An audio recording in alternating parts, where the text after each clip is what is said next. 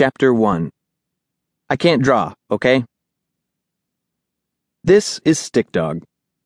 He is not called Stick Dog because he likes sticks. Although, now that I think about it, he does like sticks.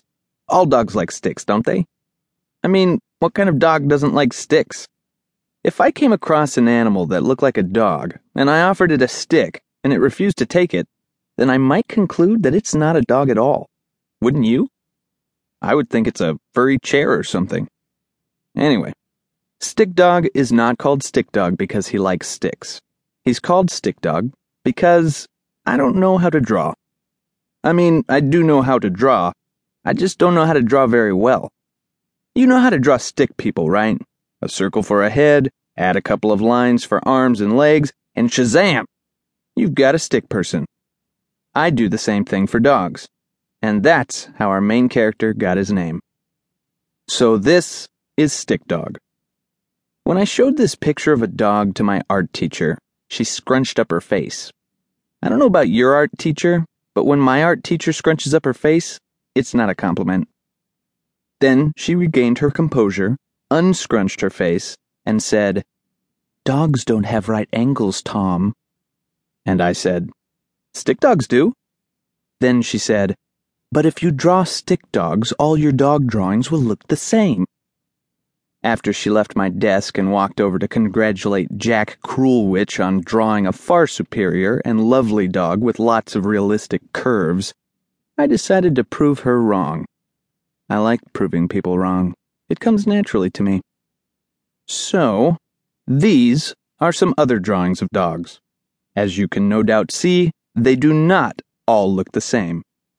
They do look slightly similar, but with certain distinct features to tell them apart from Stick Dog himself. There's a Dalmatian, a Poodle, and a Dachshund. There's also a Mutt. Now, I couldn't figure out how to draw a mutt, which is a dog made up of many different breeds of dogs all mixed together. So, he's that wavy dude up there. Because, really, a mutt can be just about anything, right? Big, small, long fur, short fur, curly, whatever. So, wavy lines in the fur mean mutt. Got it? I'm glad you get it. My art teacher didn't. When she came over to look at my drawings again, she scrunched up her face a second time. She didn't unscrunch it. And that's just fine and dandy with me. Okay, now, before we start with the story, you and I need to agree on a few things. First, you should know that it's not just dogs that I can't draw very well. I pretty much can't draw anything very well. I can't draw flowers, houses, candy bars, asparagus, donkeys, caterpillars, airplanes, elbows, or French fries very well either.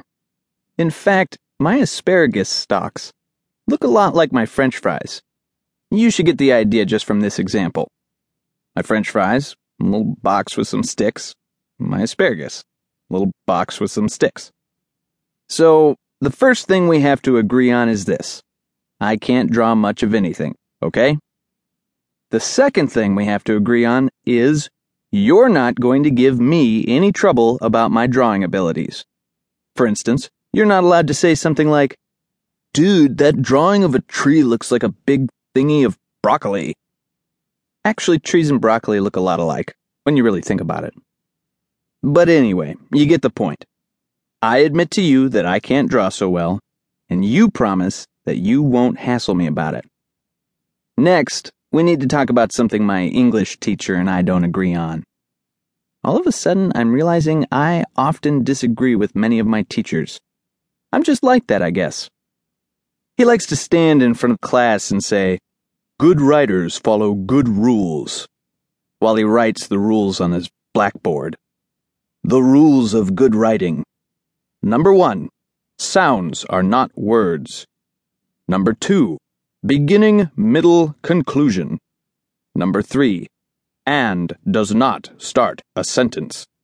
Number 4, no funny stuff. Number 5, structure, structure, structure. Number 6, follow the rules.